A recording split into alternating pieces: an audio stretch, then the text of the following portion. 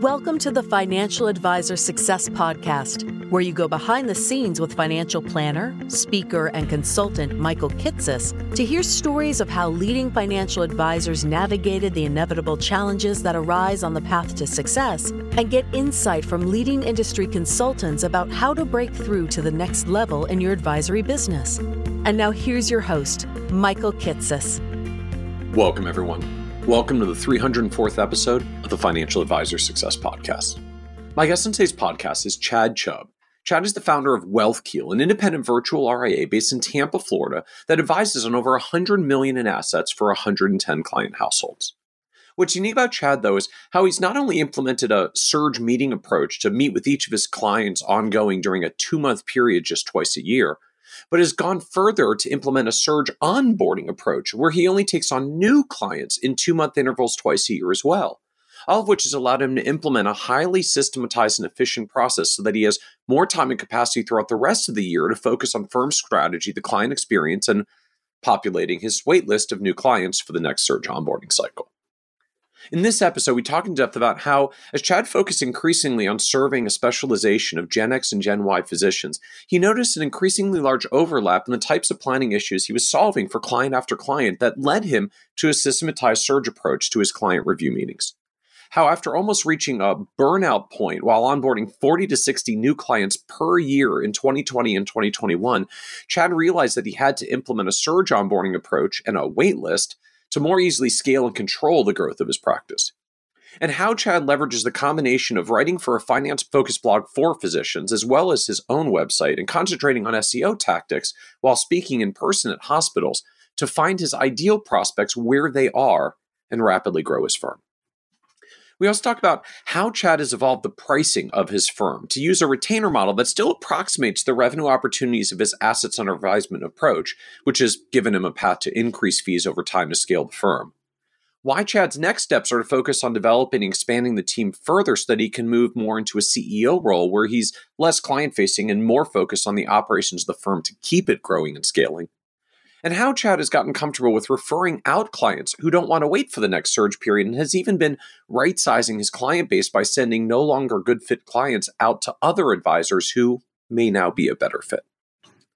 And be certain to listen to the end, where Chad shares how despite the fast growth success that he's had, he's still dealing with the ever-present feelings of imposter syndrome and what he calls the entrepreneur dilemma, where as when you hit a goal, the only remaining focus is to hit the next goal, and sometimes it leaves little room to celebrate the smaller wins that comprise building a successful business.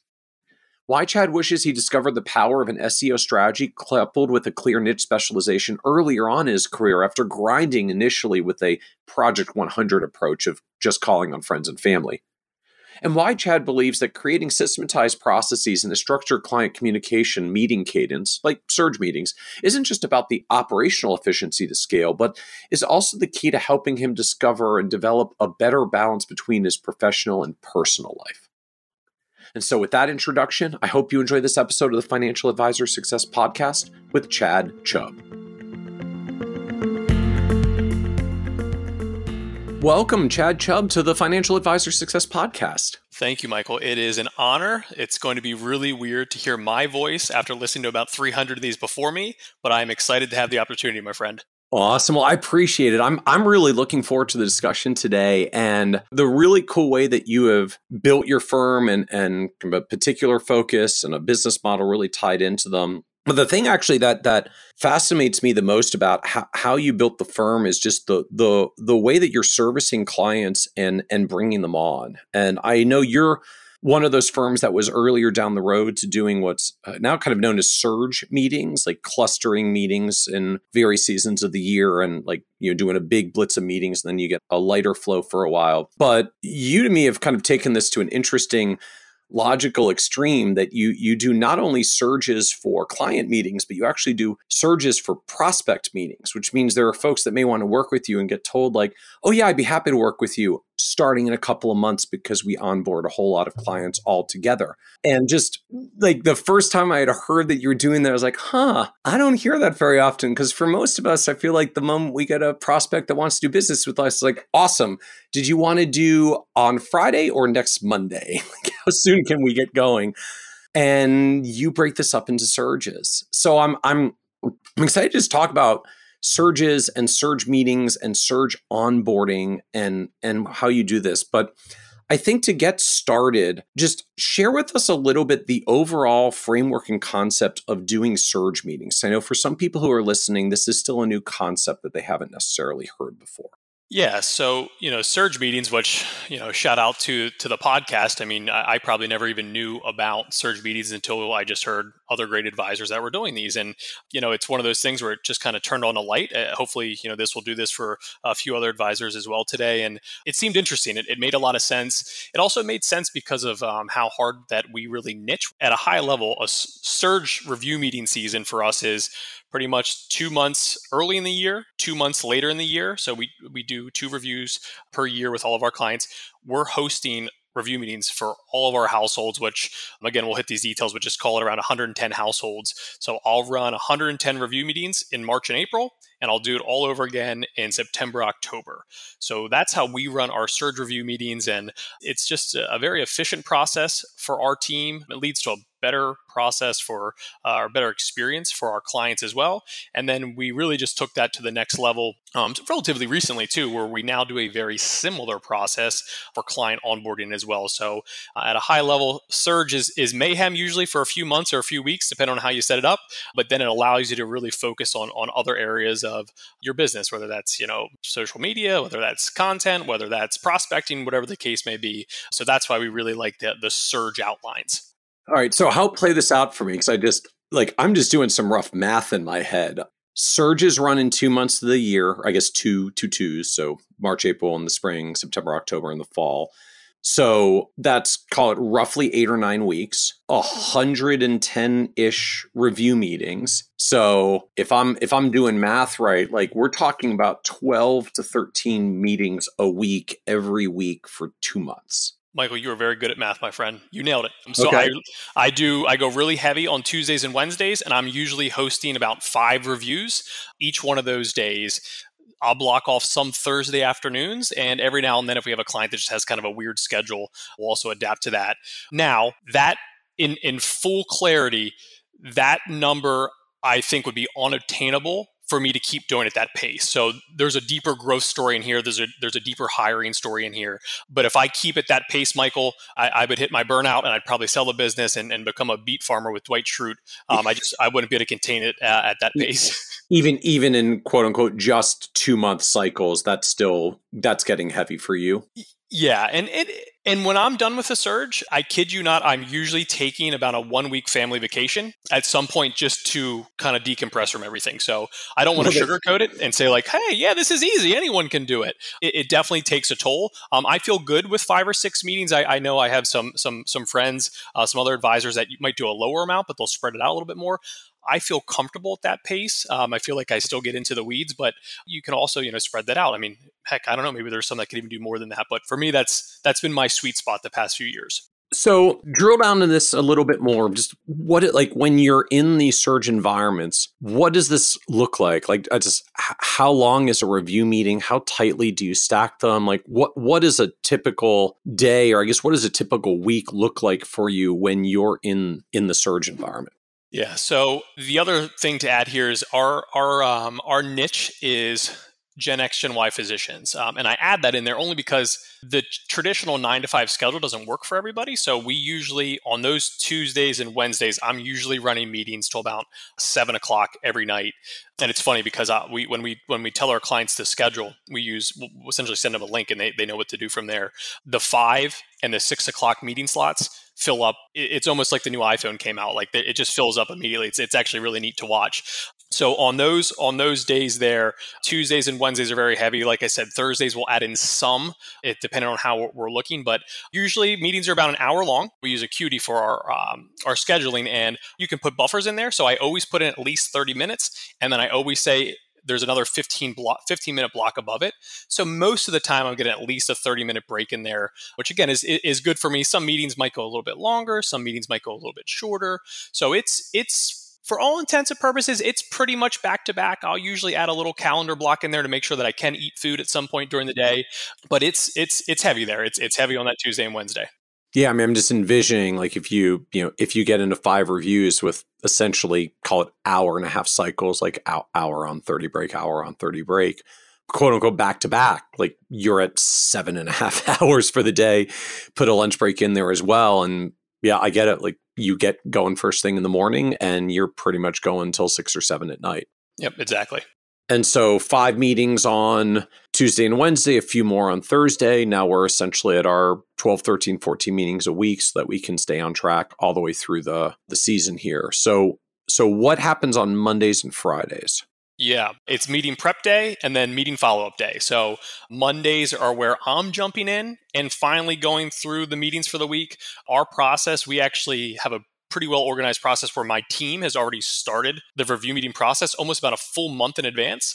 So about 4 weeks out, we'll send an email to our clients saying, hey, we need to get this updated. We need to get this updated. We'll get those documents. What are they updating?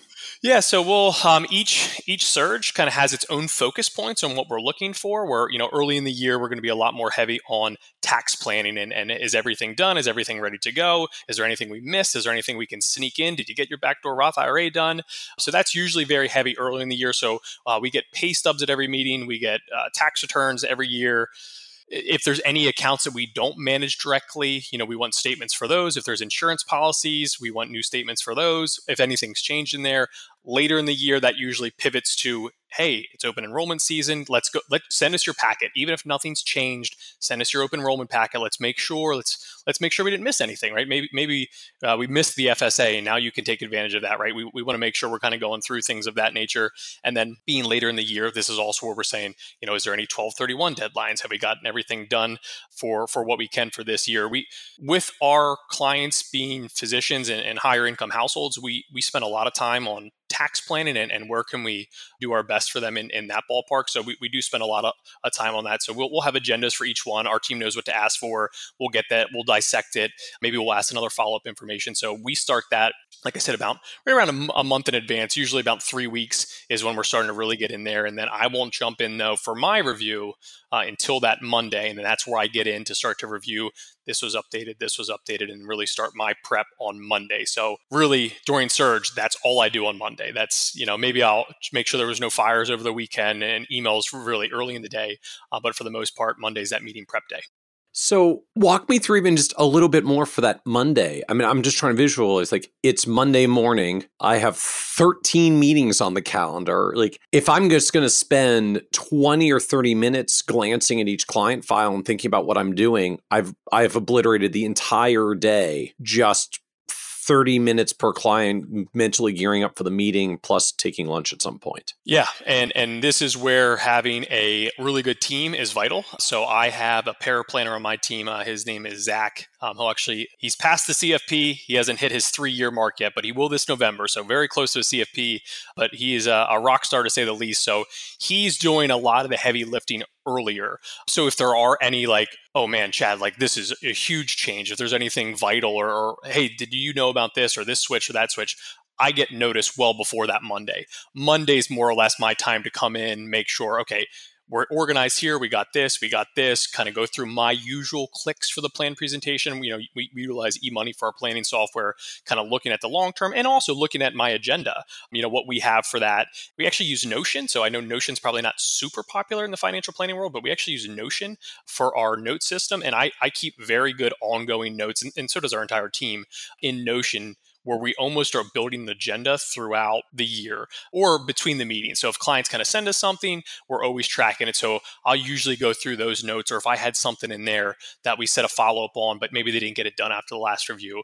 So really when I get in there on Monday, it's the small things, me being prepared to just have a more personal conversation, not me getting in there and updating all their data. My team already took care of that for me. Kind of like, okay. Sounds weird when you work with doctors to say a doctor analogy, but kind of like the doctor analogy, right? You kind of get in there, you see the chart, you look through it a little bit. We're looking through it a little bit longer than what your primary care physician probably does, but that's really what I'm doing there, just preparing for any changes or anything that I want to walk through for that meeting, but it's not the deep planning part of it. My team's already walked through that.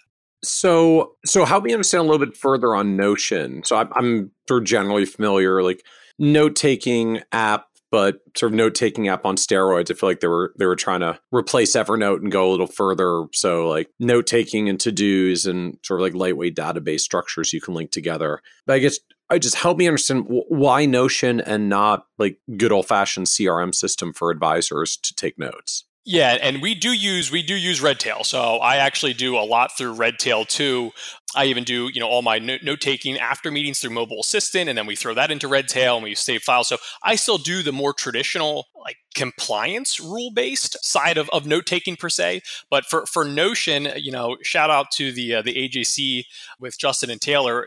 I would have never known about Notion if it wasn't for they hosted Kehi once before for just a presentation like inside of our group, and I was like, wow, this is like really cool. And we used to track similar things in a Word document, but it was always so many clicks, Michael. It's like I always felt like I was updated in one spot, then updated in somewhere else. So we really just use Notion now to be our upfront notes, like the things that we always want to know that are always right there in front of us. And sometimes it's just, having the kids' names, the hobbies. I do a lot of my business tracking in there where I can literally track, I've tracked every prospect call I've had over the past 2 years since I started using Notion. It's almost like if Word and Excel had a baby and the baby came out and was just really cool. Like this was a cool baby. That's how I would describe Notion. If anyone that was good at Notion looked at my stuff, they'd probably be like, oh my gosh, this guy's a rookie. But for me, it does a lot of neat things. It's easy to reference things. It's easy to link things. So Notion was one of our newer additions here, probably about two years ago or so, but we have been very happy with it. Does it link to Redtail as well? I mean, I'm just envisioning this like, oh, I need some information about the client. Like, was this a Notion note or a Redtail note? And I got to figure out which place to go, or am I overthinking this? Yeah. So for review meeting notes, like the actual follow-up, this is what we discussed, here's what we went through, that's always going to be in Redtail. And not only that, we'll have a Word document in their file from Mobile Assistant. But for me, putting like the quick bullet points on, did they complete their backdoor Roth IRA? Did they update their life insurance like we asked? That's what I'm tracking in Notion. So it's an easier, quick snapshot for me and my team, and an easier way to just keep little updates. I feel like we had a baby boom this week. I think 4 or 5 of our clients had babies, and just like having notes readily available, baby boy, Oliver, baby girl, whatever the case would be. It's a much easier reference for me. It's just not as clunky. It's a very smooth flowing system. And then you mentioned Mobile Assistant as well. Just for folks who aren't familiar, what is that and where is that fitting into the picture here? Yeah, Mobile Assistant has been a huge value add for us because it would be very difficult to do surges, I think, without some type of dictation service. So at its core, Mobile Assistant for us, it's a dictation service. So after my reviews, I can get in there, usually record, 2 to 5 minute note saying, hey, here's what we walk through. You can even build little templates in there. So I know like the questions I always want to hit just to make sure compliance is always happy, having notes in there. And then once you're done, they usually will translate it in pretty quickly. Usually I get it back within a day or so. They'll send me an email. We get the email. Actually, they send it to Zach now. Zach gets it. He throws it in the client folder. And then they also send that same note over to Redtail.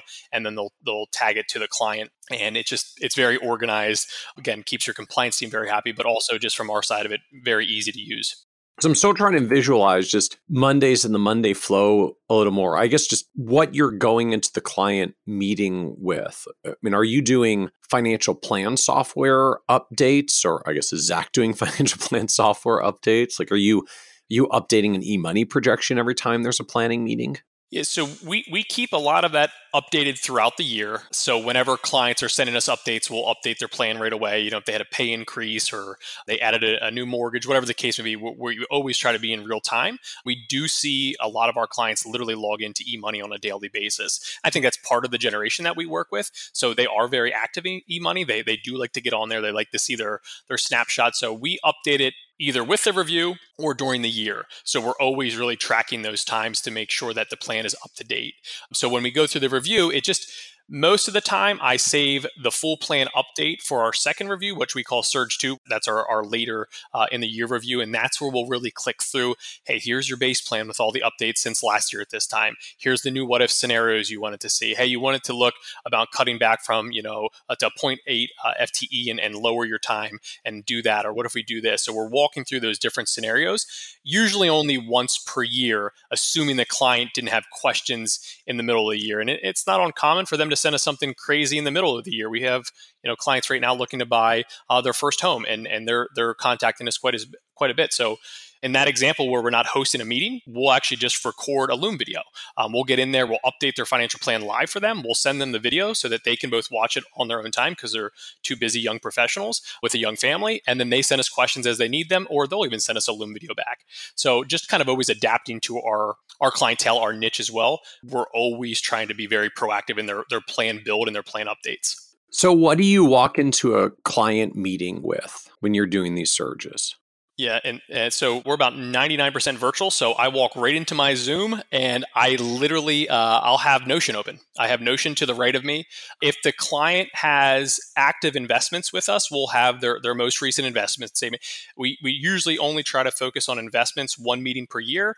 But I think it's just the nature of the beast. Usually a question will come up here or there, especially, in times like now where there's more volatility. So we'll always have a statement ready. But for the most part, it's my Notion notes, it's my eMoney page, and then whatever reports we created for that meeting. Like I said, we use Black Diamond for performance reporting. Or if it's our tax meeting, we could have stuff ready to roll through like Halistaplan. So that's another software that we really love. So we're always trying to have whatever deliverables we have ready to go. But for the most part, Notion is going to guide my conversation on where we're going to go. And what gets shown to the client in this? I mean, like, does the client see and have access to Notion? Where does it show up for them? Yeah, no, they don't have access to Notion. Every now and then, if we have something neat on there, like I'll pull Notion over and show them like a note or something. But for the most part, most of the time, they would never see Notion. It's more or less an internal communication system for us to track different things. I even track a lot of business things in there as well, and personal things as well, because you can create different notebooks and things like that. And I think you said you're building agendas as well. Or I guess you said you were building agendas throughout the year in Notion. What do you do with agendas, or how do you serve up agendas to clients? Yeah, so with our agendas, we have a blueprint. It's more of an internal agenda than it is an agenda for them. So we don't send them a formal document that says, hey, we're going to cover this, this, and that. Now, we do have pre-meeting prep questions. So we'll send them over questions ahead of time, literally when they schedule through Acuity. So when we schedule through Acuity, they have to answer pre-meeting prep questions right away. And we'll literally say, what's top of mind? Because if you have a million things at the top of your mind, the last thing you probably want to hear me walk through is your performance report, right? Let's talk through what's important to you.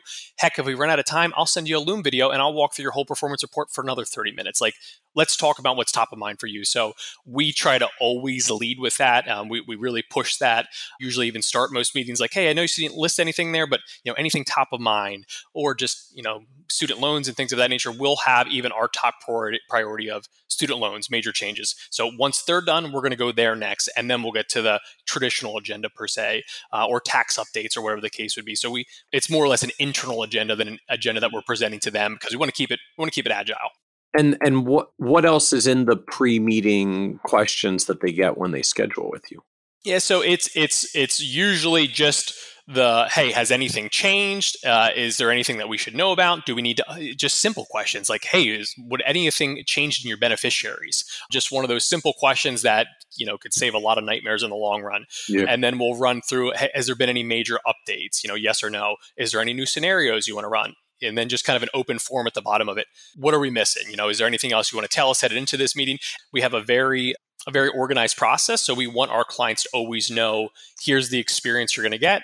We know what we're going to provide to you. You get excited for these meetings. We don't want you to think that you're, forced into these and we're just going to click through some Excel spreadsheets and then send you on your way. That's not fun for anybody. All right. So Mondays, is it just literally like it's Monday morning, like you and Zach sit down with a list of 13 meetings this week and just spend 20 or 30 minutes per client doing I kind of liked how you frame like the doctor's equivalent of like, let's review the chart together so I can make sure we've got the right information and like we're showing the right thing. And if there's a planning item or deliverable, let's look at it really quickly and make sure it's giving the right answer and recommendation to the client. And like just boom, boom, boom, boom, boom, all the way down this list of clients for the better part of a full day. Yeah, so on Mondays, I usually come in and, like I said, make sure no fires from over the weekend. So I think I have maybe like 30 minutes or an hour blocked off just for like email maintenance. And then I literally hit team meetings. So I always have my first meeting with Liz, and then I have my second meeting with Zach. Zach and I usually aren't walking through every meeting that week, just anything that needed more attention. And then Zach will walk through like, hey, for Mr. and Mrs. Smith, don't forget this, or hey, they had this big update, just wanted to bring it to your attention before you go through it. And then Zach and I usually meet for anywhere for 30 minutes to an hour. And then after that, that's when I just go disappear. So then I will literally sit there, walk through every client meeting for that week, get my notes organized. I use an iPad for all my notes. So I also have templated notes in there in, I think it's called Notability, I think is what I use. But I have little templates in there just so that when I am going through the meeting, so I'll create a new file for every client or a new note page. So that way, by the time I hit Tuesday morning, I can click on any client's note and be ready to go. And that's just for my chicken scratch. So that's where I'm going to list anything down. And then I send those back into, we do all of our files through Box. So neat thing through Notability is I can just upload it right to Box when I'm done. So just trying to always have a very efficient process. But I will literally do that for the rest of the day on Monday, just going through and preparing for those meetings the rest of the week. And so I got to ask, like, why Notability for these notes and not Notion for these notes? So I realized this is how I know I'm getting old. When Zach finally told me that I wasn't tech savvy anymore, and he asked me why I use a pen and paper to take notes. So he told me to use an iPad, and I was like, I don't know, Zach. It doesn't feel like a real pen. Like this isn't real. Like this is no, I don't like this. And I still have to adjust to it, but I do. So I'm taking actual hard notes. So I'm using the Apple Pen. I'm actually writing on my screen where I can't do that with Notion. Okay. And that was always my big thing. Like I didn't want to be typing during client meetings or anything like that. I just want to be able to jot down something as a little reminder. So that's why I use the iPad now. And that's a newer update for this year. That's the first time I've been called old in a while. So Zach modernized me there. But we also have a very thorough follow-up process where, we'll check in and we send a summary of our meeting, but then we'll also request anything else that maybe came up in the meeting if we think we're missing. And that's where I'll also start to already make my agenda internally through Notion. I'll already start to make our agenda for the next Surge meeting as well.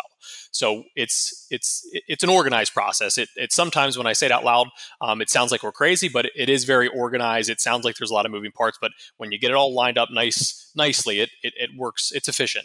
And how are you finding the time to send summaries of the meeting for 13 meetings that you run straight in 2.5 to 3 days? Yeah, so you asked about Mondays and Fridays. You've now uncovered my Okay. Friday. So it depends. Not some Thursdays I won't host any client meetings. So my Thursday will be my meeting follow-up day. So I'll literally walk through all my meetings. I'll dictate my notes. Now, if there are larger gaps in the day, like let's just say, I had a meeting, but I had an hour between it and nothing else needed to really be, I didn't have to worry about anything else. I might then dictate notes right away. I might even start to work on some of my follow-up notes, but usually all day Thursday or all day Friday is for me following up, getting my notes organized, dictating the notes, making sure that they get into Redtail, into their file. And then once again, jumping into Notion, and then I'll literally put some notes in there for the team. Hey, Zach, please reach out to get their taxes because we didn't get their 2021 taxes. And I really want to review those before the end of the year. Liz, can you send them a note about this? Or can you send them over? We got to update their beneficiaries. They just had another child this week. Let's get their bennies updated. So let's, send over the DocuSign and can we work on that? And I'll just go through that again, usually about 30 minutes for me to get my notes organized where I can say, Zach, you're on charge on top of this. Liz, if you could do this. And then, like I said, if there's anything I'm already thinking about for the next meeting, I'll start to lay that in Notion as well for that next review. And so all these notes are getting dictated on Friday. I guess just like, how do you remember quite what was discussed in each of 13 different meetings to capture the notes? Is your head just pretty well wired to be able to keep track of which things were discussed in which of 13 different meetings over the past 3 days? Yeah, and that's one, I feel good at that pace, so I don't feel like I'm missing anything in there, but this is also why taking notes for me is really important, because that is a lot of meetings. There are little things that could slip through the cracks, so that's what I'm usually writing down on my iPad, like big thing, star, highlight, big thing, and then that way when I come back through, I feel pretty good about that. And by having that extra time in there, I usually will decompress for a few minutes after that meeting too. And that's why I don't like having them go back to back, because it feels like my brain doesn't get a chance to actually digest what just happened in that meeting. So even those few minutes after, even if it's only 5-10 minutes, really helpful for me to write a few more notes down on my iPad or maybe even type something into Notion right away. Or if they're like, hey, I want to get money into the market tomorrow. Can you send a note over to Fidelity? Like those are things that I don't really want them waiting to Friday. So we're going to do that right away for them. So there's enough time in between meetings that I can let everything sink in or get it down on paper somewhere to make sure that it is not being missed.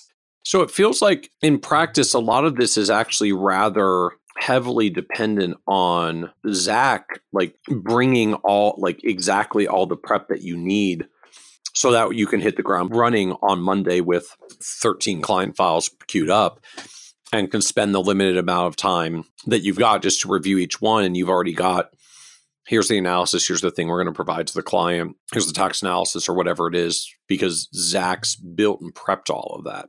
100%. As I noted earlier, there's no way that I can have 110 clients without my team. I would probably have maybe 50, even scheduling 110 meetings. And we use a calendar link, and luckily our clients are very comfortable with that. I wouldn't even know how to schedule 110 meetings if we had to call everybody. I mean, that would just be, that gives me anxiety just saying it out loud. Yeah.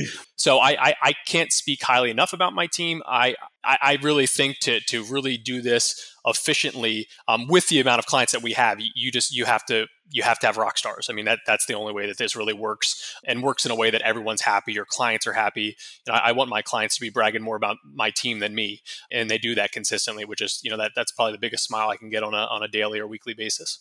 So I guess I'm just wondering, as I'm hearing this, like, do you worry about what happens if you lose a team member when like you're this dependent on someone in a position like Zach to like do the analysis work and the prep work that's necessary so that you can hit the ground running on surges when you're doing your surges? Yes. I would be lying to you if I said, I sleep good at night knowing that if Zach one day was like, you know what, creating my own firm or leaving, I would be in a very difficult spot. I tell Zach that. I'm okay being upfront with my teammates. And, we are going to grow again later this year. And we're probably now hitting the phase where I'll unfortunately have to stop being more client facing. And I say unfortunately on purpose because that's what draws you to this profession, right?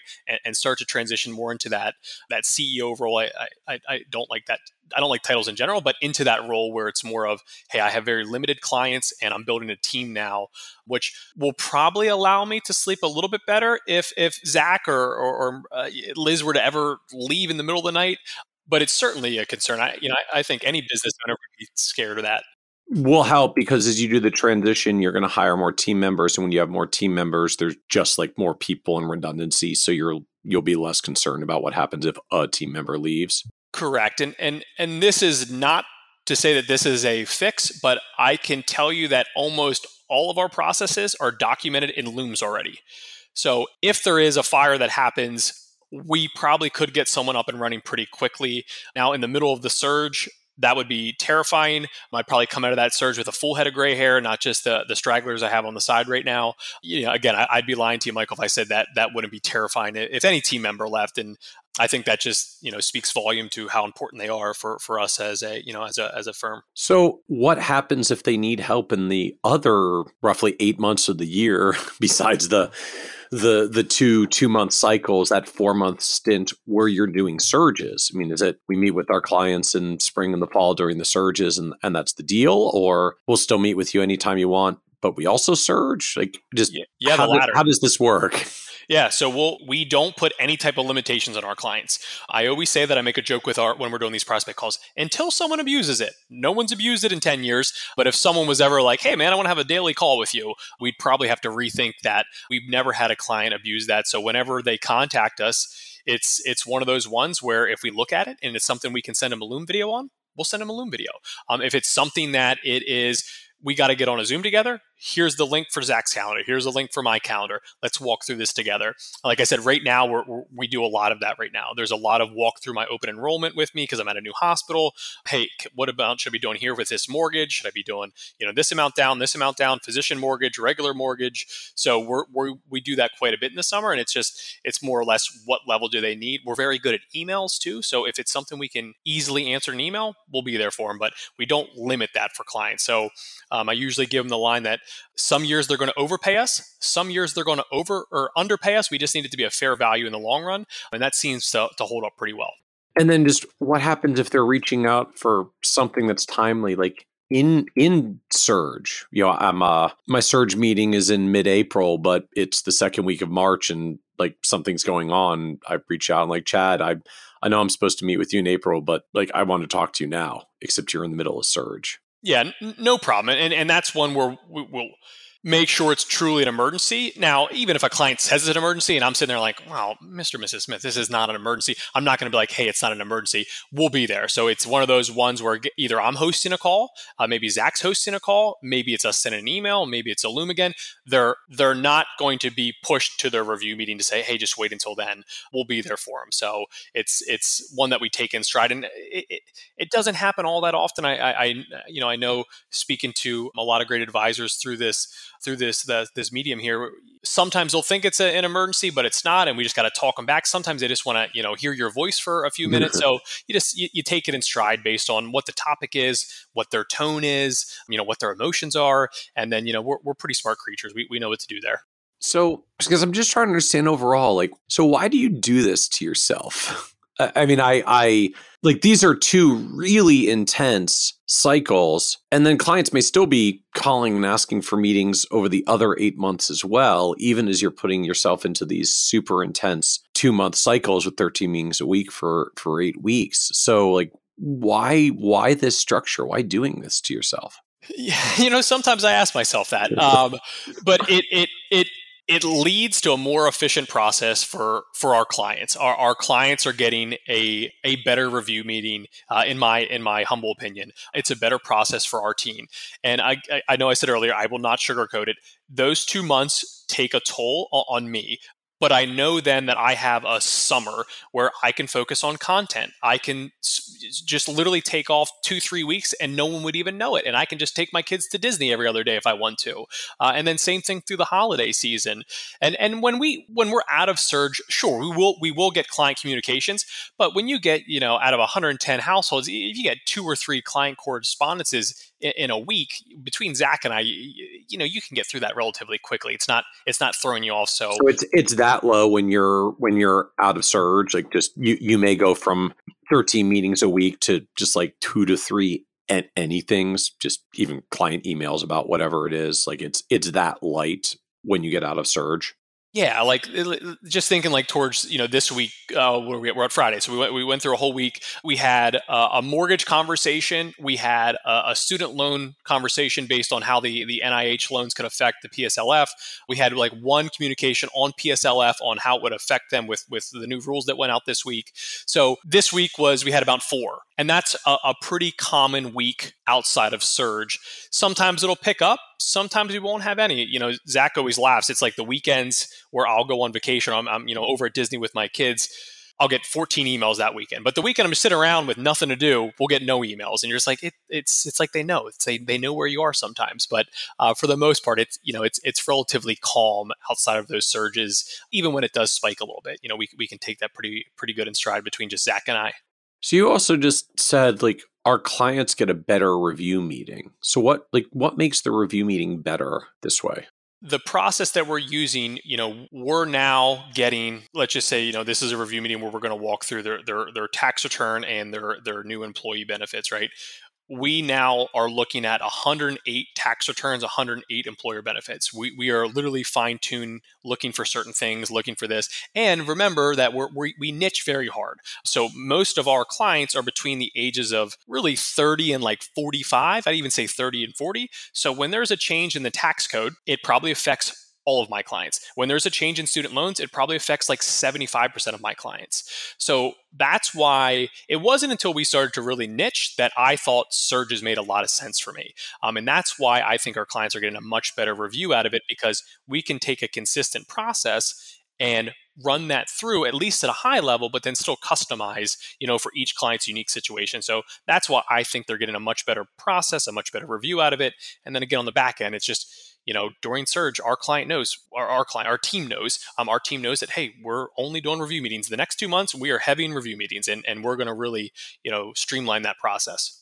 And so I guess like the niche focus and having a fairly narrow range of clients makes this a little more doable, because I guess, as you said, some rule changes in student loans, as we've been going through recently here, and the overwhelming majority of your clients basically need the same analysis and are probably going to get a pretty similar piece of advice, like not over genericizing, but just like if they all have the same problem, then they all end up needing the same solution because like same physician, same background, same debt amount, same circumstances, might even literally be the same nonprofit they work for. So everything lines up relatively well because of the client focus in the first place.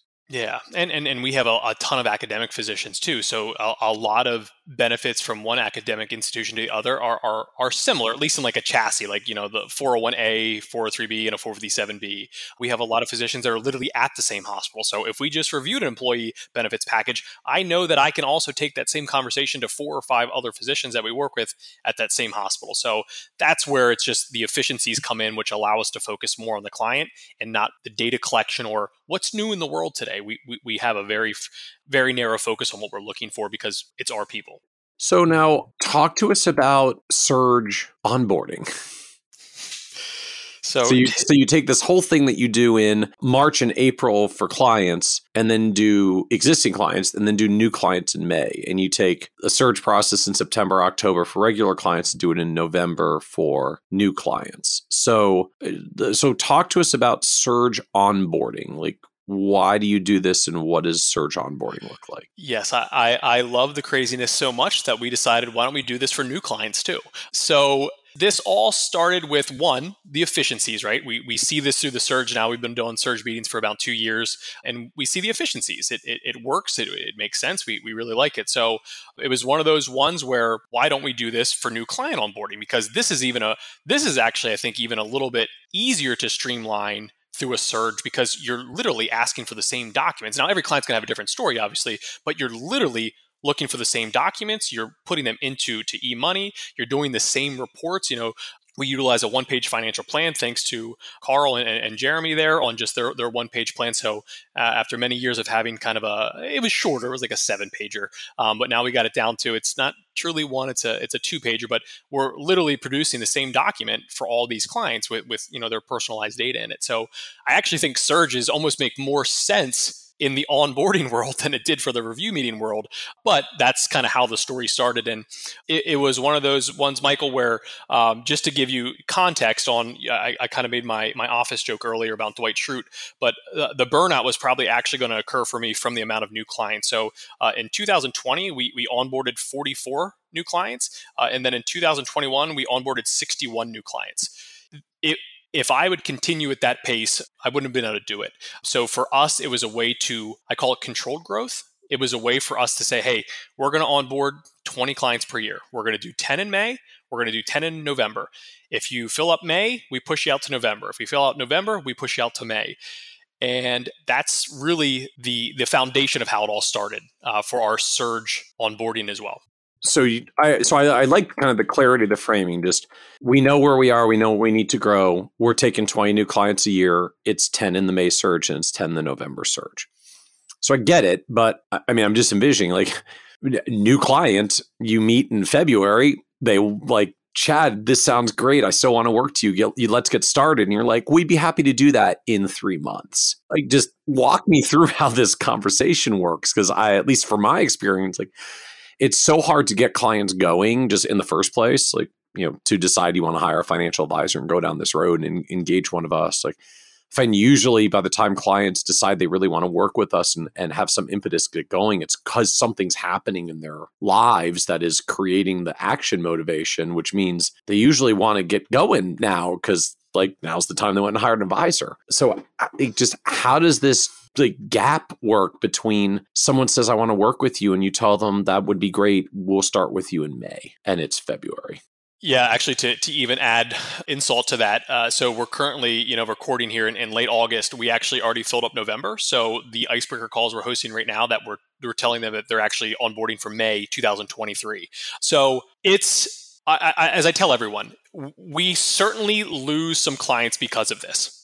Without a doubt, I literally have had communications like, listen, we loved our call. We thought it'd be a great fit, but we need to get started sooner than that. And we lose that client.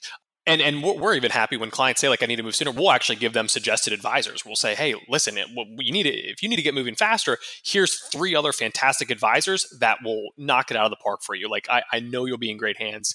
But for our clients too, and I think this is important, plugging in our niche, where I think a lot of times maybe with the baby boomer generation, it is more, I'm retiring tomorrow, I want to plan now.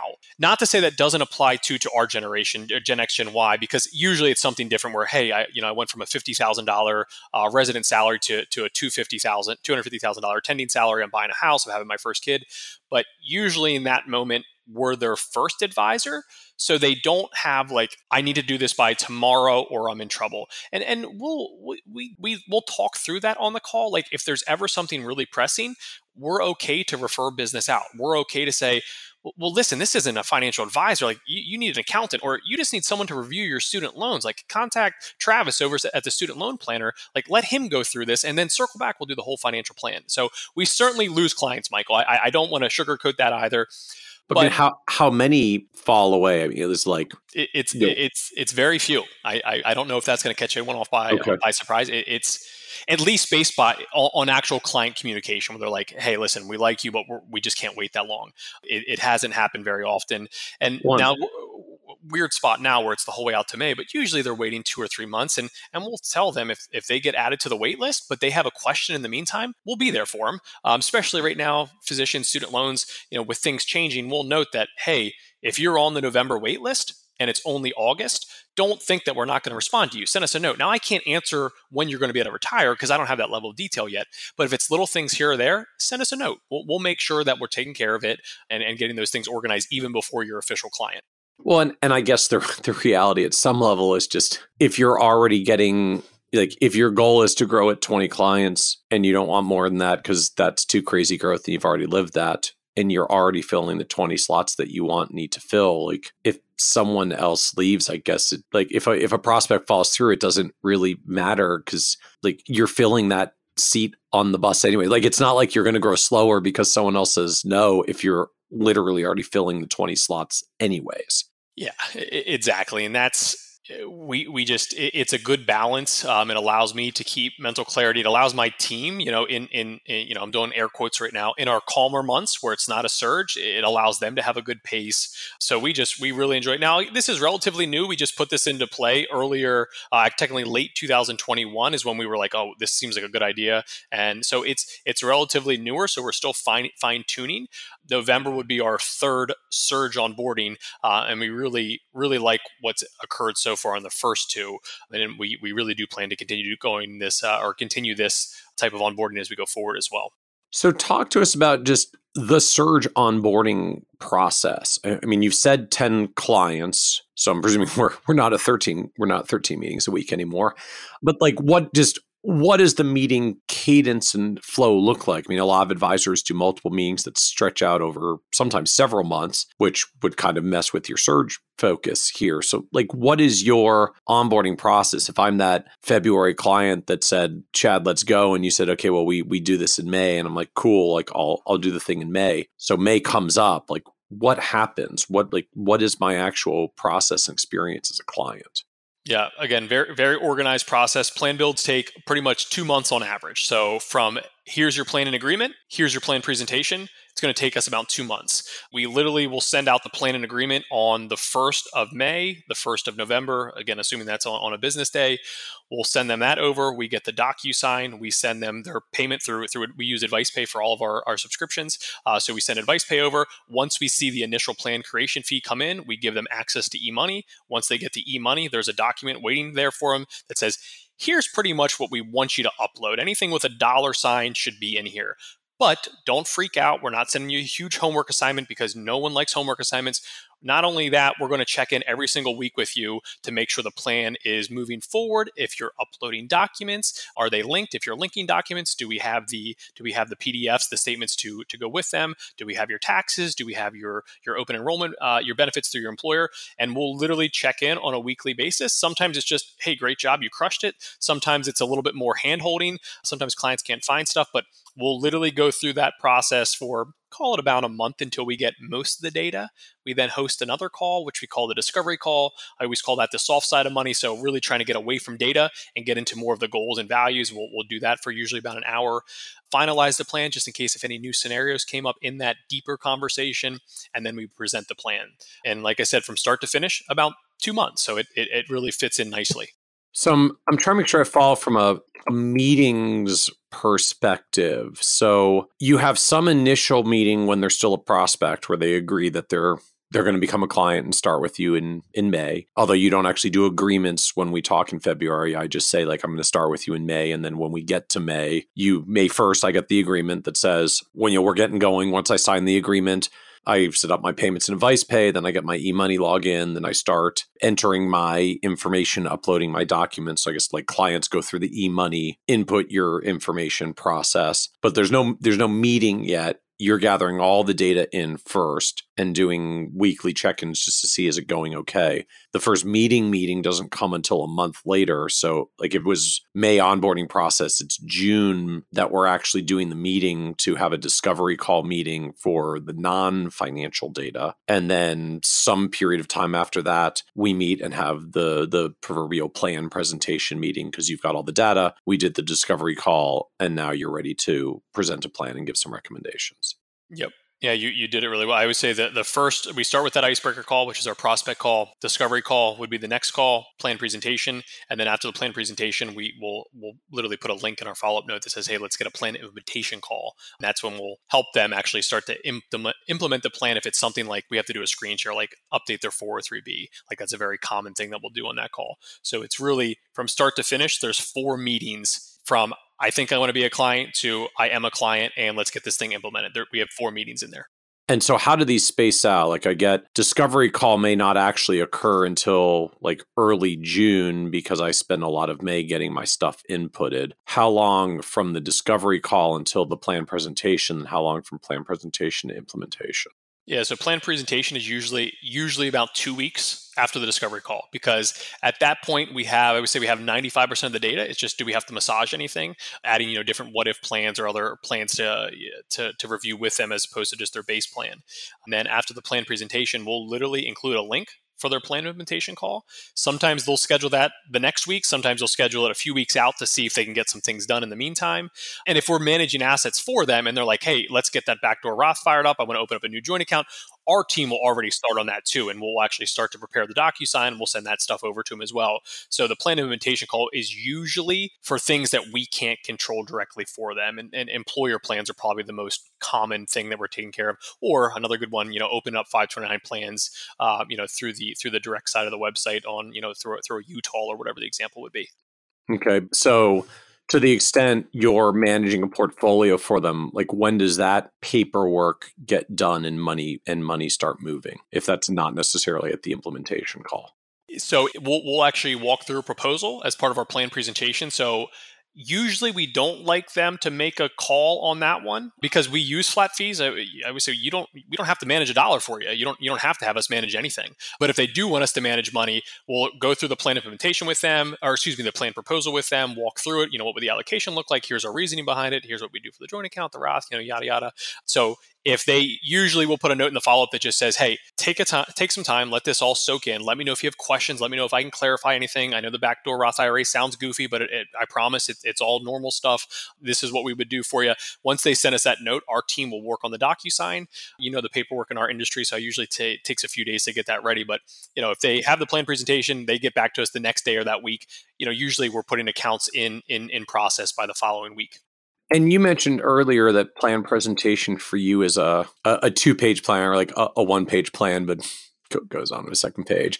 So I just like, what's the 2-page plan for you? It means like, what are you producing and delivering in this plan presentation meeting? Yeah, so we'll walk through. We'll have a net worth section. We'll have so with a lot of our physicians going for public service loan forgiveness, we'll have a student loan tracker on there. On the right side of their plan, we'll actually have really their action items. Like, hey, we just built a financial plan for 2 months. There's more things to do than this, but these are the most pressing items. And even on top of that, usually when I send over my follow-up email, I'll even try to get that narrower because a list of 10 vital things to do can still feel very overwhelming. So usually I'll try to compress that into like 2 or 3 and then continue to peel that onion back until we get everything done. So we'll have that on the first page. Well, again, an income analysis, net flow or net worth analysis, to-do list takes up most of the right side. We will have a section for goals and values. So just trying to always make it deeper than, an Excel spreadsheet. And then we use another thing, which we just call it the Wealth Kill Snapshot. It's essentially just a fancy Excel spreadsheet. Most of those tabs are the ones that are actually feeding into the deliverable then through the one-page plan. But then on there, we've also custom built some other tabs where we like to track insurance. We like to track beneficiaries, show the beneficiaries, actual dollar amounts. We stole that one from Matthew Jarvis. So just trying to always build that. A pretty detailed student loan analysis is also on there. So that's what we currently have in our, again, air quotes, our one-page financial plan. And just how do you build this? I mean, like, where are you doing it? Is this out of planning software? Does this come from eMoney? Most of the data is coming through eMoney. We'll put a little note on there where it's coming from. So if we're actually getting like the net worth data, where we're actually putting their net worth tracker in there, we're like, hey, we're getting this data from eMoney. So if eMoney is not correct, just don't freak out if this number doesn't look right. And if we see something weird too, we're obviously going to bring it up to them. Or if we're putting like something from, usually like to write down their marginal effective tax rate, we'll put a note in there, hey, this is coming from Holistiplan. So we're always giving them notes on where it's coming from. And then we're just taking that and updating it's really just a Word document that we turn into a PDF then, and that's how we're transferring the data also through that the Excel spreadsheet, what we call the Wealth Kill Snapshot. I want to make sure I understand this balance between there's the 2-page plan and then there's which is a 2-page Word document / PDF. And then you said there's the Wealth Kill Snapshot in Excel. So what's what, which is which here? Yeah. So the Wealth Kill Snapshot is going to be more of the numbers, right? Where it doesn't translate nicely into words. And this is sometimes where we'll literally take like their NSLDS text file, that ugly text file for your student loans, and we'll have it nicely organized in their Excel spreadsheet. And then we'll take that and build in our student loan analysis. So we would never want to present that to the client. So we kind of keep it on the back end for us. And then we'll have other tabs that they can see, or like the beneficiary tab. This is also where we will track their cash flow. So this is where we update their pay stubs at least once per year, usually actually at both reviews. We'll literally type in every single thing from their paycheck, everything from their paycheck. And then we'll have our important ratios on the other side, home cost ratio, total debt ratio, savings ratio. So each tab kind of has, it's almost like each tab are the main tabs for the financial plan. You have your financial wellness per se, you have your student loans, you have your insurance, you have your investment tab. If they have a taxable account, that's where we're going to track to see. And this would be another one where we'll grab the data from eMoney, but we'll pull in taxable accounts that we might not be managing directly for them and just look, is there any goals for tax loss harvesting? Do we need to rebalance anything? Is anything look out of whack? So we're doing all that through the Wealth Kill Snapshot. So more data in that one, not the wording. So what do you use eMoney for? What's left? Because you said just your Wealth Kill Snapshot basically covers all the different domains of financial planning because you got insurance and investments and cash flow budgeting and all the rest. What do you do with eMoney? Yeah, no, that's actually funny that you worded it that way. So eMoney obviously is our aggregator, right? So we get all of our live data in there. That's where we're seeing the live feeds for things. But for the most part, I always say that eMoney is our longer term outlook. I'm using Excel spreadsheets for the day-to-day, short-term. Longer-term outlook is run through eMoney. Are we on track for financial independence at 55? Are we on track for retirement at 65? That's truthfully the bulk of what I'm doing inside of eMoney outside of the aggregation tool. We also use their vault. When we're asking for all these documents, we do everything through the vault. Clients do like to be able to sign in and see everything in one spot. So there's a lot more benefits to eMoney than just us using it for the long-term outlook. But from my side of it, that's probably like the biggest thing that I rely on them for. So the short to intermediate term planning, which I get for clients in their 30s and 40s, a lot of their financial lives and financial planning is not what's happening in 20 to 40 years. It's what's happening in 24 to 48 months or less. So that short to intermediate term blocking and tackling planning, it sounds like is what you built in the snapshot in Excel, and the long-term projection-y stuff still lives in eMoney as well as the account aggregation in the vault. Yeah. I mean, even, for, again, Gen X, Gen Y, like budgeting is still a very popular topic. We don't really love eMoney's budgeting tool. So we'll say, hey, download Tiller. Or if you like YNAB, for whatever reason, my brain could never comprehend YNAB. I can't fathom paying in advance, but I love Tiller. I love YNAB. I don't care what our clients are using. As long as they're doing it, we're proud of them. But Tiller, they'll just actually share their spreadsheet with us. And that way we can even jump in there before a review and see like, wow, they're crushing it, right? They're hitting all their numbers. They have extra saving. Emergency fund looks good. So we're trying to really even make the budgeting part, which is not all that sexy, a little bit more appealing to them. So what does Tiller do that eMoney's own budgeting tools don't do? Just the simple things, right? When you go to like tag transactions, you could literally have Trader Joe's grocery store and they'll say, oh, you got gasoline today. Like it never seemed to match up very nicely. And I know that's tough, and they're already doing so many great things inside of the software. But that was always just really one of those ones that was like infuriating to go through and have to do all that manual data. If you ask a client who already hates the word budget to go budget, but when they go to budget, it doesn't work, they're not going to budget. So right. It was just, you need it to work. And we always tell our clients, like, you don't have to go budget daily, weekly, monthly. Maybe you do it quarterly, but if whatever the frequency would be, if you're not enjoying it per se, or it's not working, this thing doesn't stand a chance.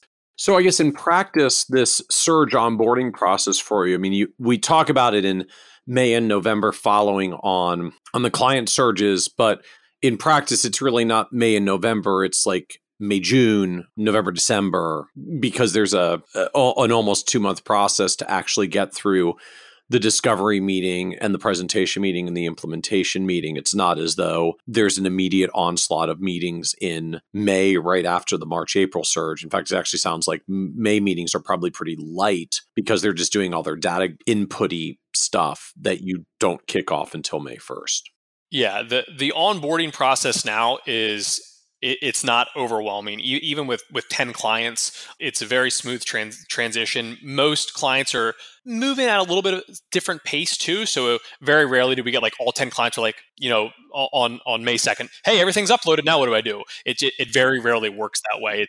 Because I was going to ask, like, when surges are that intensive, wouldn't you want to break after surging client meetings before you surge onboarding meetings? But I guess the reality is you actually do get a break stacking your surge onboarding meetings where you do, because it is going to have a natural gap from when the client surge is just finished. Yeah, and most of the calls now, Zach also runs that discovery call.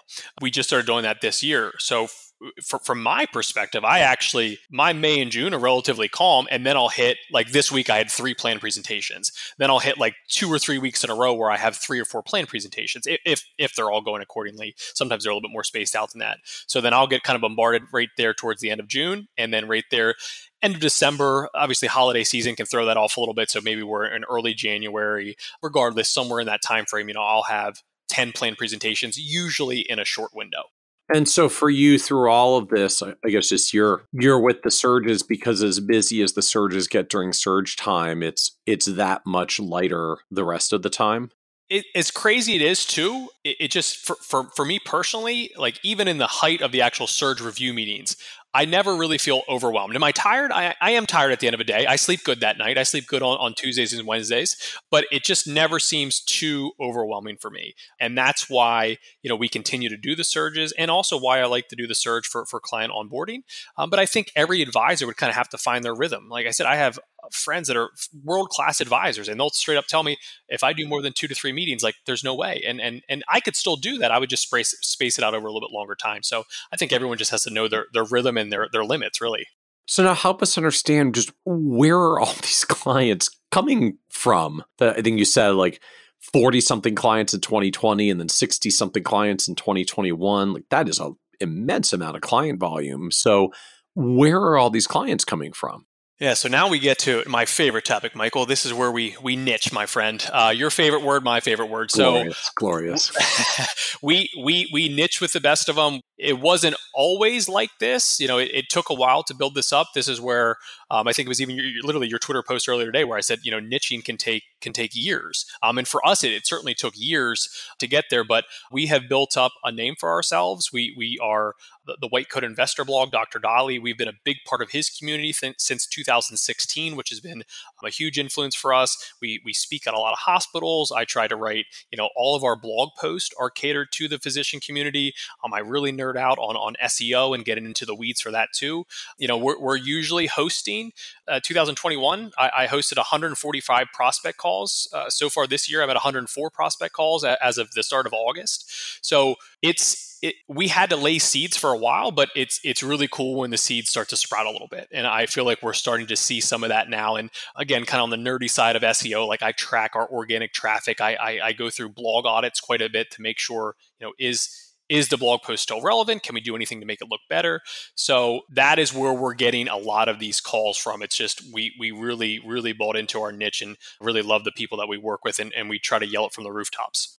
Well, I was going to say, just like, where are they coming? I mean, what you mentioned a lot of different channels. Like, what's working? Just where are clients coming from? I say we have three big sources. The White Coat Investor Network has been huge for us, and that was more or less us getting on his advisor list. And I tell advisors outright that Dr. Dolly does go through and make sure you're not slinging, permanent life insurance to residents or anything like that. So there is an interview process, but we've been a part of that community since we got on that list. And, when I would write a new blog post, I would send Dr. Dolly a quick email and say, hey, could you include this maybe in your monthly report? Some months he'd say no. And then some other months he would. We've written guest posts for his website. It's one of those things where I don't think it's overly complicated, but where are your people? Wherever your people are, someone already worked their butt off to get this huge community. Just see if you can talk to them, right? And that's really what I've done. In the context of the good old-fashioned find centers of influence, like Jim Dolly, the big blogger for doctors, is your COI when your niche is young doctors. Yeah, and he's a blogger, but he is so finance forward that he's trusted. I mean, he is really trusted. I mean, his followers are, and it's actually one of the reasons why we love getting clients from there. They're usually a little bit more financially literate. Like we can talk about some neat things that I might not be able to talk to or talk through with the average Joe because they didn't read all these crazy blog posts on backdoor Roth IRAs or asset protection or physician mortgages. So it's also just a more exciting client that comes there. So that's been a huge part for us. The blog post. We write all of our blog posts for physicians now. It took us a while to get to that point. It was terrifying to get to that point. I always say we weren't always this niche. Like it took a while. It took literally years to get to this point. So we see a lot of volume come in from just our blog post. And then when people schedule online, we'll literally ask them that. We'll say, where did you find us? Sometimes we'll obviously list referrals. Sometimes we'll White Coat Investor. They'll put, your blog. And then we do pretty good. We made a little ebook that we just kind of share on socials. Every now and then another physician might post it in like a Facebook group and it wasn't posted from us. We had that happen once. We got like 150 new email subscribers like overnight. And it's just a little ebook. It's 10 chapters and it's just more or less like little hot topics for physicians to think about. And now our email list is, I think we're right around 900. So every week I write something called the Wealth Kill Weekly, where we're just writing little notes on, hey, here's what's going on in the world. Also, here's what's going on with student loans and this and that. And usually I'll try to do shameless plugs of my cute kids on there too, to make sure that they know I'm a human. And we get a good amount of kind of circle back from those. But it's neat, Michael, because you're literally watching, like they read articles for 3 or 4 years. But now all of a sudden they will become a client. It's always funny when that happens.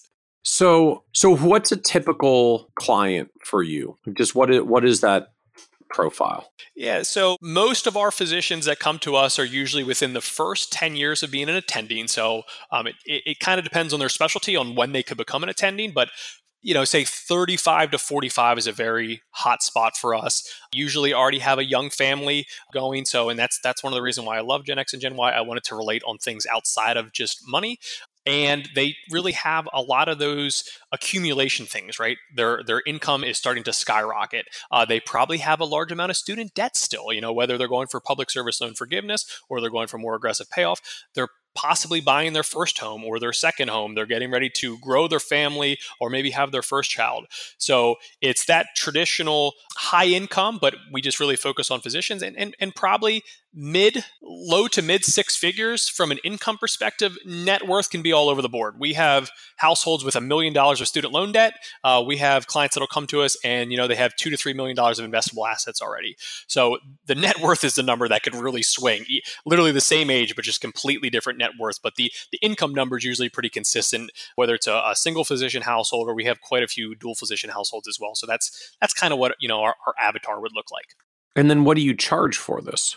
Yeah, so our base fee is $500 per month, so $6,000 per year, and then kind of a unique thing that we do, we put like buffers in there. So if their household income is anywhere from $500 to $1 million, we'll add another $100 per month, so $600 per month. If their household income's over $1 million, we would add $300 per month. So in that example, now they're up to $800. Then we also do a net worth variable. So net worth between $500,000 and $1 million, we add $200. $1 million to $3 million, $400, $3 million plus $500. And those are two separate tiers. So you could literally get a base fee of $500, your income adds $100, and then your net worth adds $200 as well. And then that's how we get our total fee. Just kind of preparing for our call, I think our average fee today is right around $600 to kind of give you an idea of a little bit higher than the base fee, but sometimes it's a little bit because of net worth, sometimes it's a little bit because of the higher income. So that's kind of like our average spot right now, about $600 per household. And so when do you make these determinations of which tier they're in? So we ask this question when they schedule online. Now, you're probably thinking, how the heck do you trust that data? There is a confirmation that comes in play there. Most clients can nail their income. It's the net worth number that we're just like, well, we'll see if they were right or not. We'll figure it out. So we're usually giving them, we'll literally send them a follow-up email with a quote. We'll talk through this on that icebreaker call. Say, hey, kind of walk me through what the balance sheet looks like. And even though I labeled as net worth, I actually really monitor that closer, like assets under advisement.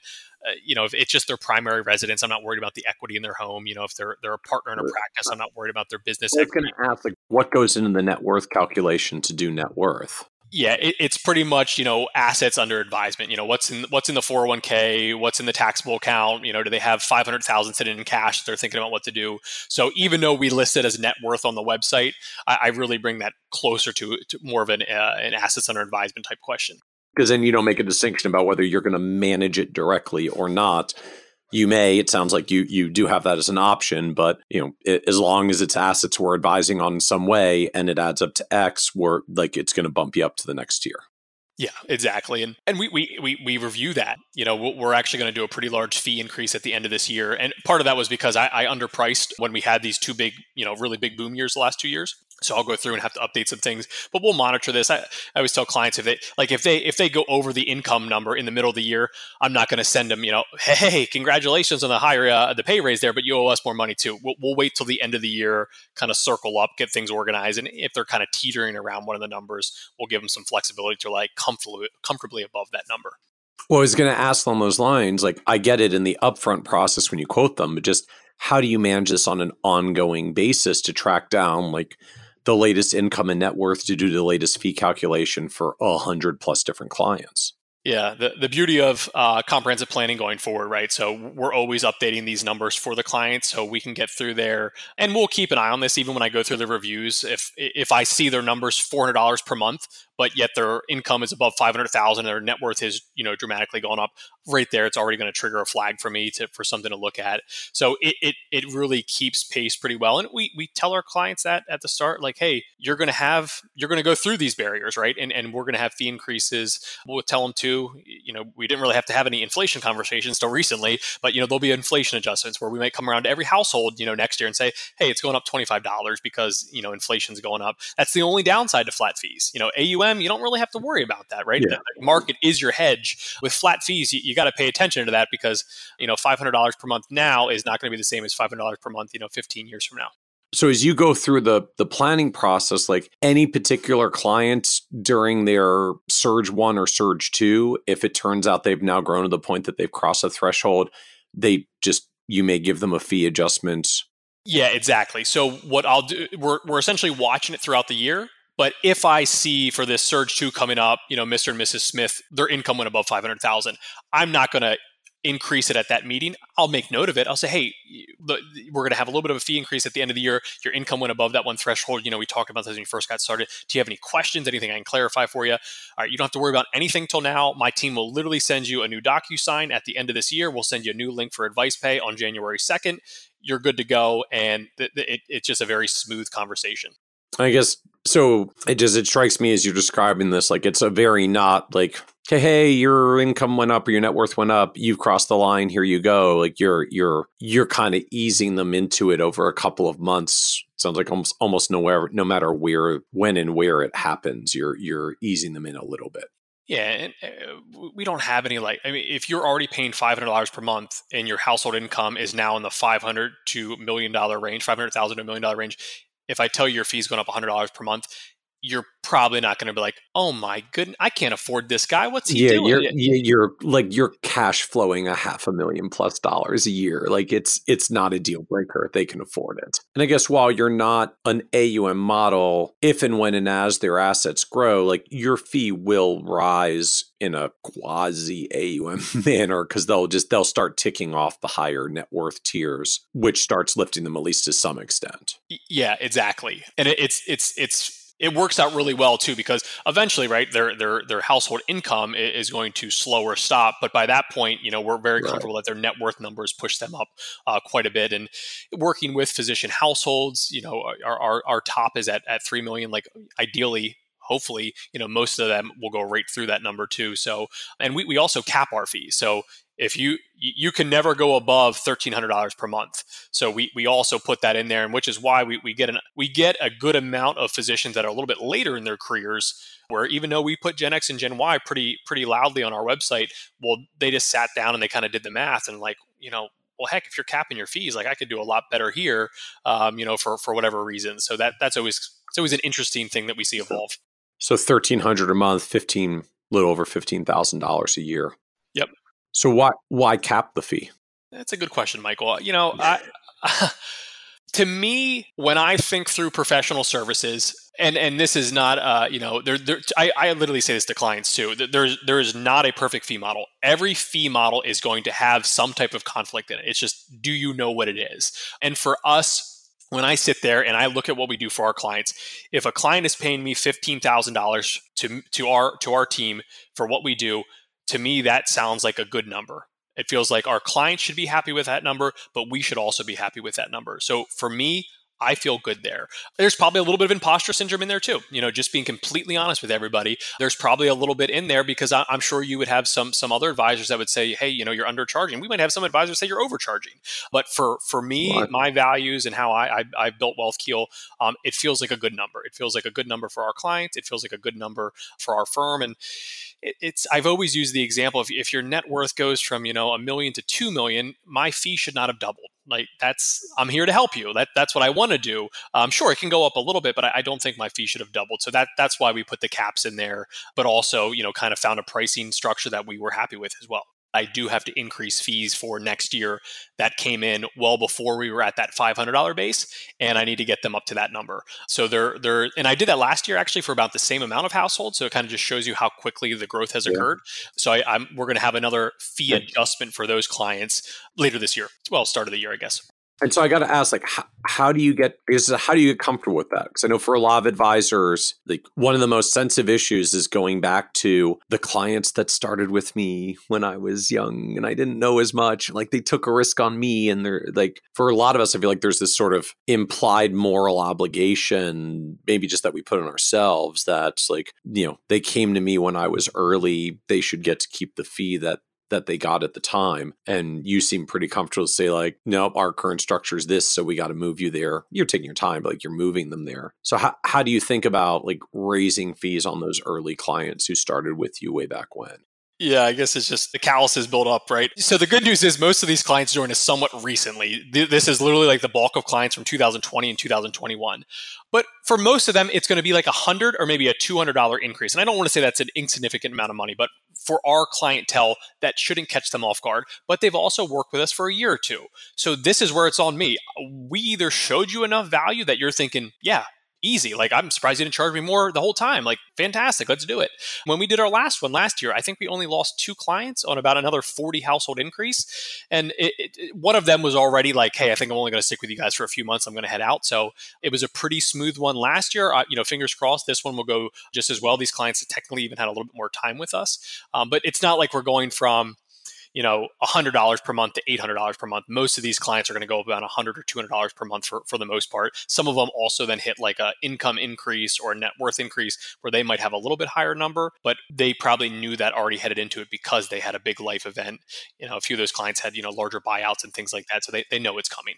Well, I guess just mathematically, like if you raise $100 to $200 a month on 40 households, like that can be anywhere from $40,000 to $80,000 and just cumulative fee increase. So like if you lose 2 clients in the midst of a $40,000 to $80,000 total fee increase to right size for the services, like you're still fine. Like you'll be up 30 to 70 net and get paid more and have fewer clients to service. Like that's going okay for the business and the ability to get paid your value for the clients you're serving.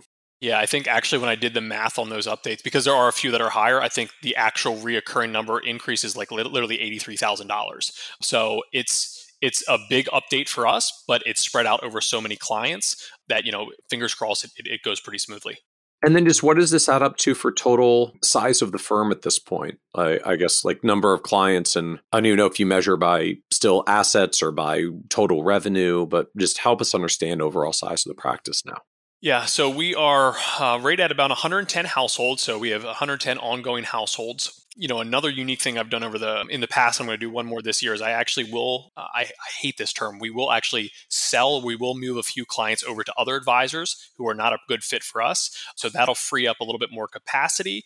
The nice thing when I do this, I actually use that capital then to allow us to grow even more. So we will actually lower our headcount a little bit at the end of the year to give us even more capacity to grow within the physician niche.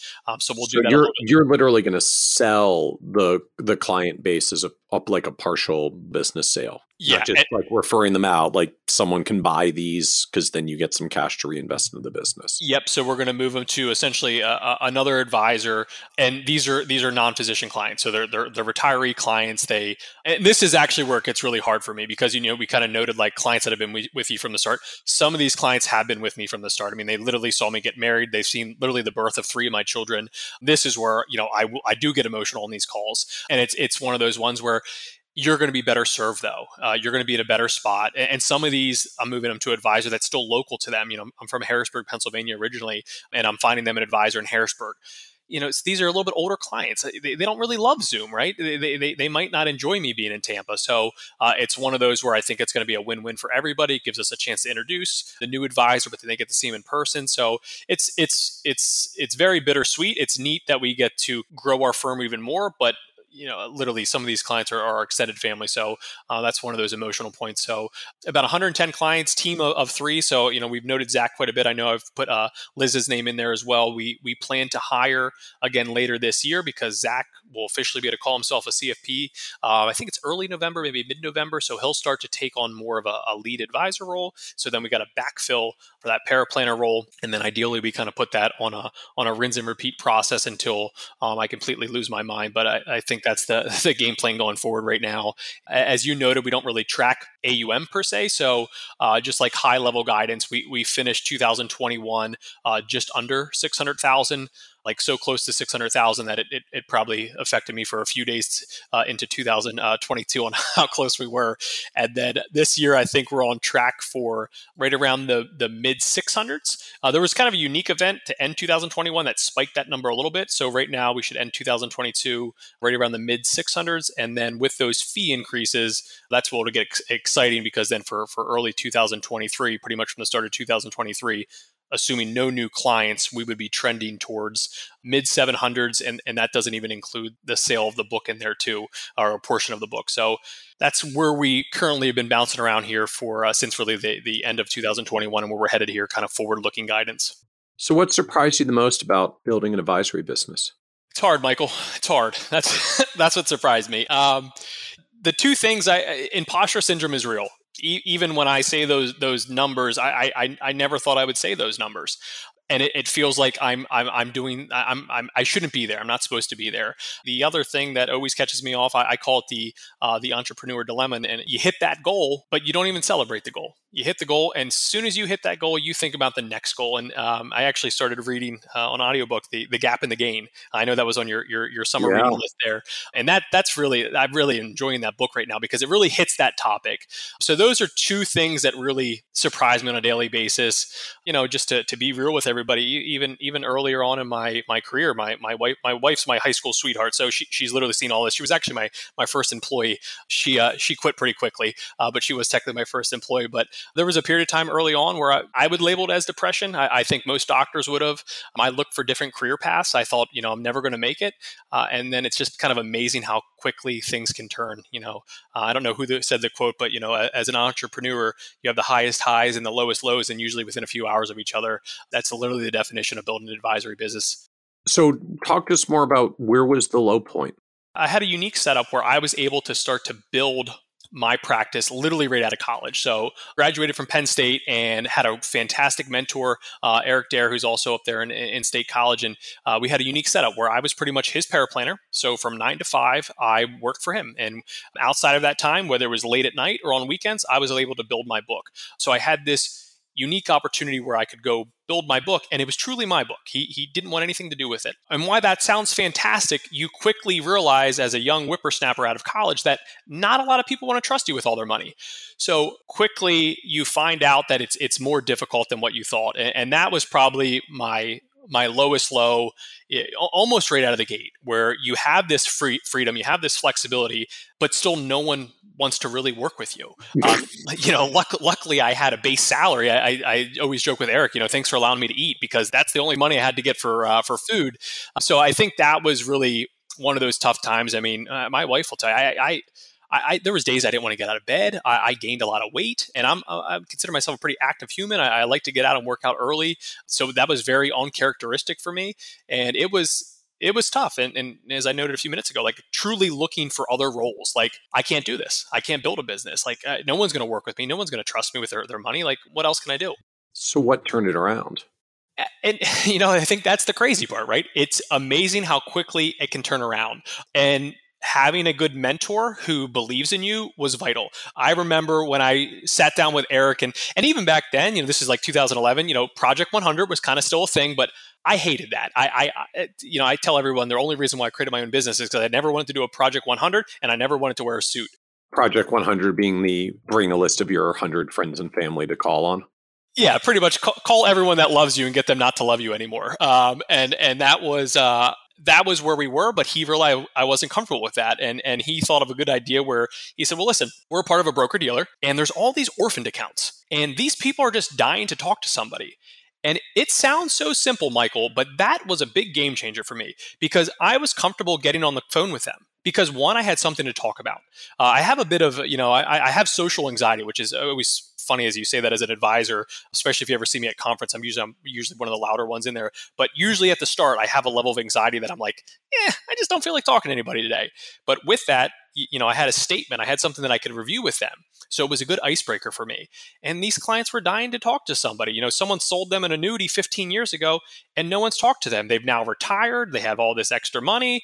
And it just, even being the young whippersnapper there, they were willing to talk to you. They invited me into their homes. I sat at their dining room tables. I was logging so many miles that year, driving all over Pennsylvania. I got out to New Jersey. I think I got up to Southern New York a few times. I hit Maryland a few times. I was on the great Chad Chubb Road Show there. And that was a big turning point for me. That was a chance for me to start working with clients and kind of take that nerve out of it. So what do you know now you wish you could go back and tell you from 10 years ago as you were getting started? Niching is important. I wish I would have committed sooner. I wish I would have known the benefits of niching. And I also wish I would have known how vital your website is and how vital SEO is. I think if you have a niche with a good looking website and you really focus on SEO, you should still have a good emergency fund, because I don't think the clients are just going to come banging on the door for you. but you're setting yourself up with a really strong foundation. And a few, SEO probably, it's been around for the 10 years that I've been doing this, but I think it's become a lot more at the forefront for advisors over the past few years. Even when I was on the Kitchess Summit with you, talking through some of those SEO factors. And I think I wish I would have known that sooner, which also probably would have given me a little bit of peace of mind, because I was talking to Gen X and Gen Y. One of the earlier things that always was tough for me was talking to, someone that's, here I am literally in my young 20s and they're in their mid to late 60s, and I'm asking them to trust me with all their money. So I even think getting started with a younger generation, for at least me, would have taken a little bit of the edge off. So what advice would you give to other younger, newer advisors getting started in the business today? Yeah, I kind of share some of those tough growing pains there, but I think those growing pains were important. And while I hope every young advisor would be able to just go out there and pick a niche and create a beautiful website and have fantastic SEO, I realize that that's tough to do. So understanding that you're probably going to have to go put in some hours, learn from a great mentor, and learn those things while also building up some cash. That's the one thing, we always say, build up that runway, because they're not going to come banging on the door. We focus on physicians, started focusing on them in about 2017, kind of dabbling in there. And it really wasn't until late 2019, but really 2020, we kind of had that hockey stick moment where it finally turned up for us. So it was, a solid 3-4 years of screaming that, hey, we work with physicians. And then they finally started to actually show up at doors. So that's where I think that that runway is really important. Yeah, I will say, I think we'd written a thing on the site many, many years ago that, just having built a number of different niche businesses myself over the years, it is disturbing how consistent it is that it takes 3 years. Like, just almost nothing's happening in year 1, barely anything more happens in year 2. A little bit of stuff starts flowing in year 3 because like your name's getting out there, and then suddenly the hockey stick kicks in as you get through 3 years. And it's like, where were you the last 2.5 years that I was building up to this moment? And I've seen very little that materially accelerates it. And to be fair, like, starting a business without a niche is also really crappy in the first 3 years. So it's not that different. But after you get through the initial window, in fact, like, the distinction I find is the non-niche businesses, like, just every year's a grind, and it really never entirely ends until you get a really sizable client base who just start referring you. And niche firms, like, it's similarly grindy in the first few years, but after you get into the third year, like, it just starts hockey sticking. Like, there's this weird critical mass moment where word starts getting around. Yeah, I mean, going into 2020, my goal every year before 2020 was onboard 12 new clients. Like, that was always my stretch goal. And in 2020, we added 44 new clients. So even going into that year, I was like, I don't know, 12 still sounds crazy. Let's see if this works. And then before you know it, you're at the end of 2020, you're like, what just happened? That was crazy. So as we wrap up, this is a podcast about success. And one of the themes always comes up is the word success itself means very different things to different people. And so you're on this wonderful track of building a successful firm as clients and assets grow and the team grows. And so the business is firing very well. How do you define success for yourself at this point?